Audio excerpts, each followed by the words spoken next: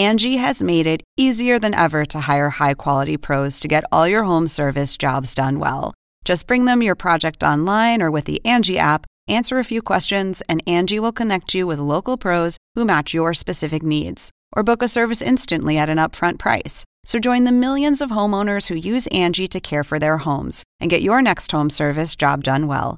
Download the free Angie mobile app today or visit Angie.com. That's ANGI.com. My doctor told me I have to start sprinting. How fast? Well, he says I gotta get up to 35 miles per hour if I want to make it to November. Good luck. From Absolutely Productions, this is Branchburg with Brendan and Corey.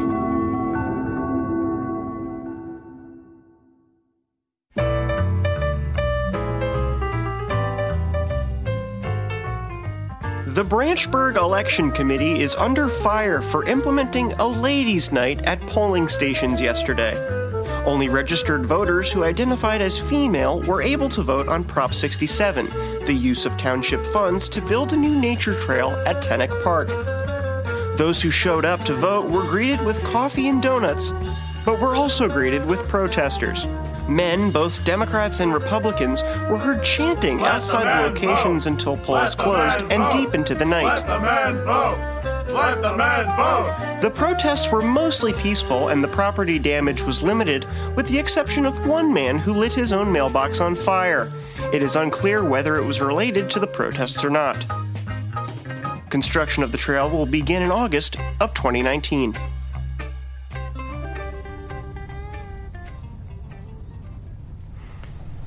Huh, what's this?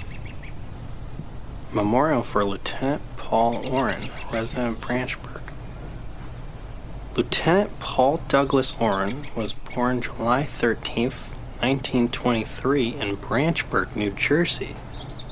After graduating from Branchburg High School, he enlisted as a pilot for the Navy, serving 2 tours in the Pacific during World War II. He is credited with taking down 7 Japanese Zero planes, saving an estimated total 50 Allied servicemen's lives. Lieutenant Oren became a national hero, even recognized by President Roosevelt with the Medal of Honor for his extraordinary heroism. Wow. Upon his flight home after his second tour, Oren's co-pilot, James Kosak, noticed a spotted lanternfly, Lycorma delicalua, flying in their cockpit. From Asia, the bug is unfamiliar to the northeastern United States and is considered an invasive species. To prevent exposure to the northeastern ecosystem, Lieutenant Oren and Kosak made the hard choice of passing Branchburg Airport where a welcome party awaited them and attempted a crash landing into the Atlantic Ocean to drown the bug. There were no survivors. The spotted lanternfly was introduced to Branchburg 5 years later, after a Branchburg Middle School student brought back from their summer vacation to show and tell. This memorial is to mostly commemorate Lieutenant Oren's service. Wow.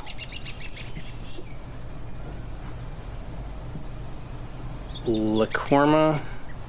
Can you please get out of the sidewalk?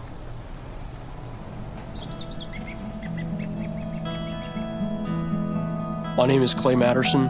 I run the Matterson Horse Farm here in Branchburg. I've been training horses for a while now. A couple of them have won pageants. A few of them have won some pretty big races. I haven't told anyone this yet, but I recently thought of an idea that I think will revolutionize the world of horses as we know it. And that idea is the 50-foot tall horse. That's right. A horse that's 50 feet tall. What do you think? Got the idea when I saw one of my horses standing next to one of my silos. I thought, wow, what if that horse was as big as that silo? That'd really be something else. And don't worry, these 50-foot tall horses wouldn't be replacing regular horses. Regular horses would coexist with the 50-foot tall horse, and in fact, I think they'd find they have a lot in common. I bet they'd even breed, make 25-foot tall horses. Anyway, they'd just be like regular horse, with blood and bones and teeth and all the neighing you could ever want, just 10 times larger than a regular horse traditionally is. I can already hear some people saying, a horse that's 50 feet tall is a pretty good idea, but There's just one problem. Wouldn't this cause a global hay shortage? Well, I hear you, but I've thought this through. It wouldn't need to eat hay. It would just eat tennis balls. Sure, that might contribute to a worldwide tennis ball shortage, but I think that's something we can all live with. I think we'd all rather have a 50-foot tall horse than tennis. Now, for safety purposes, I do think we'll need to make the horse deaf so it doesn't get spooked by a loud noise and cause a bunch of property damage. I can see the property damage caused by a 50-foot tall horse upsetting quite a few people, so don't worry. We're going to make it deaf. I mean, just think about it. Wouldn't it be so much better for the world's children if they knew a really big horse existed? Imagine, you're some kid going through your normal day.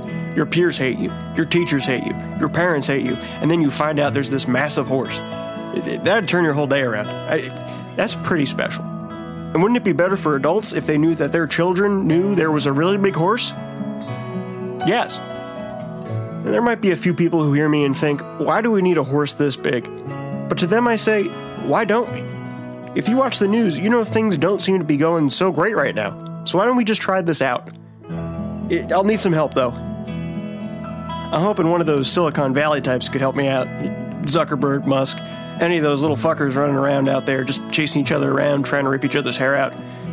I have a patent for it and everything. I just need someone to take a chance and give me the funding. Once I get that funding, I'm sure it'll just be a matter of time before there's a horse that's 50 feet tall. I once had an idea about a horse with no legs. It'd kind of just roll around. Maybe it would use echolocation. I think this idea is much better, though. In summation, the horse has been part of all walks of life for centuries. They're members of our police force, they participate in the Kentucky Derby, and they are even sometimes our delicious, delicious food. But it's time to bring horses into the 21st century. So let's make one 50 feet tall. What do you say? Will you join me in building a better tomorrow? My name is Clay Matterson. I run the Matterson Horse Farm here in Branchburg.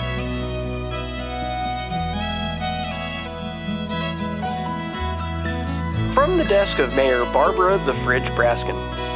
Branchburg's Meet and Eat an Entire Pie with the Mayor raffle has a winner. Congratulations to 6-year-old Branchburg Elementary student Tammy Philbin. Tammy will be taken out of school on Tuesday at noon to eat an entire pie of the Mayor's choosing with Mayor Braskin. As per tradition, neither party will be allowed to leave until all 8 slices of pie are consumed. The Mayor thanks all those who entered the raffle and is looking forward to eating with the child.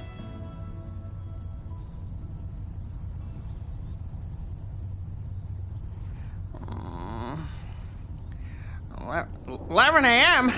I'm late for work! Oh, God! What happened? I gotta get the newspaper. It smells like smoke. Oh, my God, my mailbox! What happened last night? I had half a glass of wine at 8 p.m. Oh, no. How did this happen? Oh, thank George. What did you do? What did you do? Let the man vote! Let the man vote! Let the man vote! Let the man vote! Let the man vote! Let the man vote! Let the man vote! It's ladies' night. The band have off. It's ladies' night. Little Merlot, it's ladies' night. Oh, my taxes were in there. My mailman's gonna be so pissed.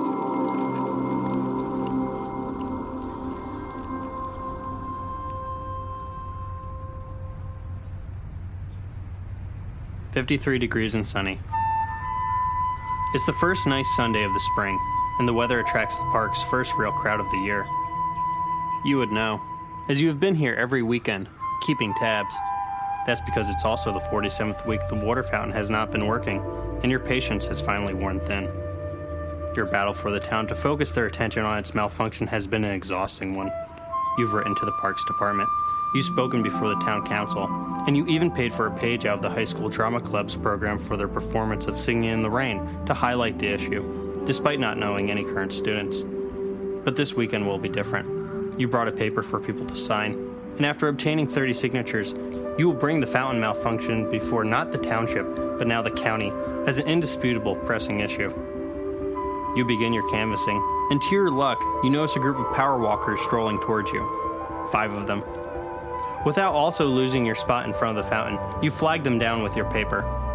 But before they can make it over to you, an older woman's voice cries out from the playground. She's calling for a child. All of a sudden, her calls are for anyone within earshot. "Has anyone seen my grandson?" she asked. "Has anyone seen Tyler?" The power walkers hustle over to her. "Tyler? Tyler! Has anyone seen him?" Parents are asking their children. Your first thought is responding with, "He probably went to get some real water," but you quickly bite your tongue. Despite your frustration with the park, you immediately realize this is not the time to impart your issue onto someone, especially whose grandchild has just vanished on their watch. The police will arrive, and you'll have a chance to tell them then. But the outburst would be understandable, as your relationship to water has soured since moving here. Your street used to have well water, arguably the best water in Branchburg, until one of your neighbors sold his land to a fracking company in exchange for any dinosaur bones they might find drilling. The first day they contaminated the whole underground spring. The company would deny this, but since that day your clean, precious water began tasting like metal. That neighbor has long moved, the proud owner of a completely rusted horseshoe, the only thing the company found while digging, and now you and your remaining neighbors just buy bottled water. Sirens of 2 approaching patrol cars bring you back to the moment at hand. A crowd is formed around the woman, now repeating the boy's description to the officers. Tyler Michael Buckley, 9 years old, about 4 foot 5 inches, 70 pounds, brown reddish hair, freckles, eyes a mix of both blue and brown, mole on the left side of his neck. You try to picture him. He looks more like a Kyle. But whether Kyle or Tyler or neither, you haven't seen a boy like this all day. You are of no use and relieved of your duties. Back to the fountain. Each day since its breakdown, the fountain has been looking worse. Calcium and dead algae surround the drain, as the absence of chlorine from the steady flow of township water have allowed it to accumulate. Twigs, feathers, and other remnants of a bird once trying to make a nest on it, but quickly abandoned, now scatter its base. It's a sad sight, a symbol of the world we live in today, where society has to choose between finding children over access to clean drinking water. One of the officers is now walking towards you. He's a tall, intimidating man.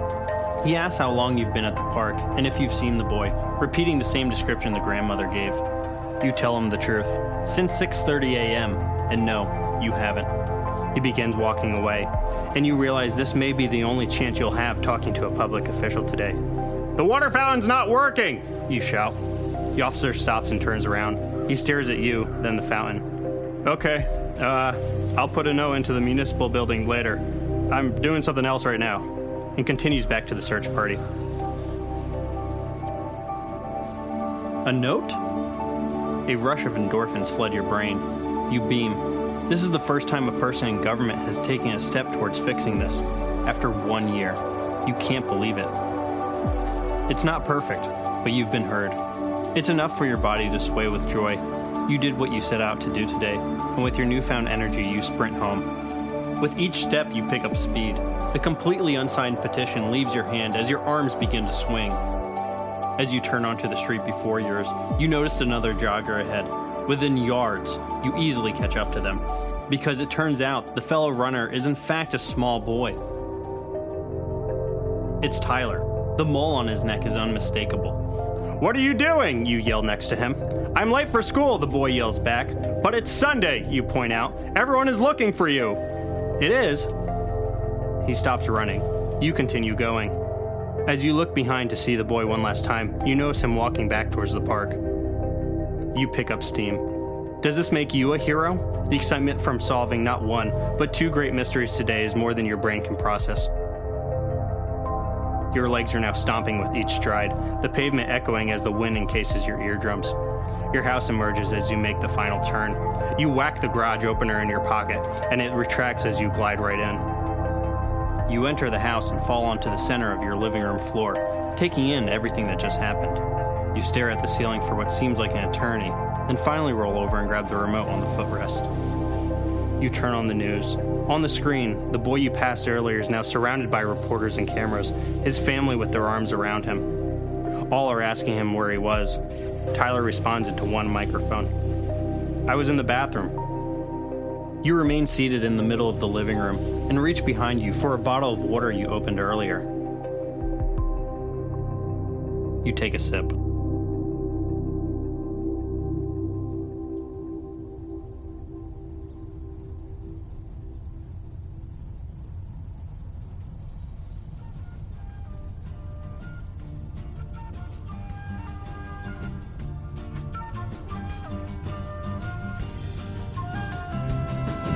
It's ladies' night.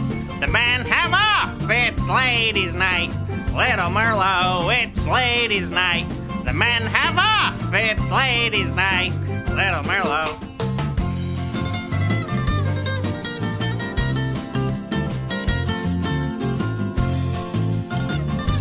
Licorma. Thanks for listening.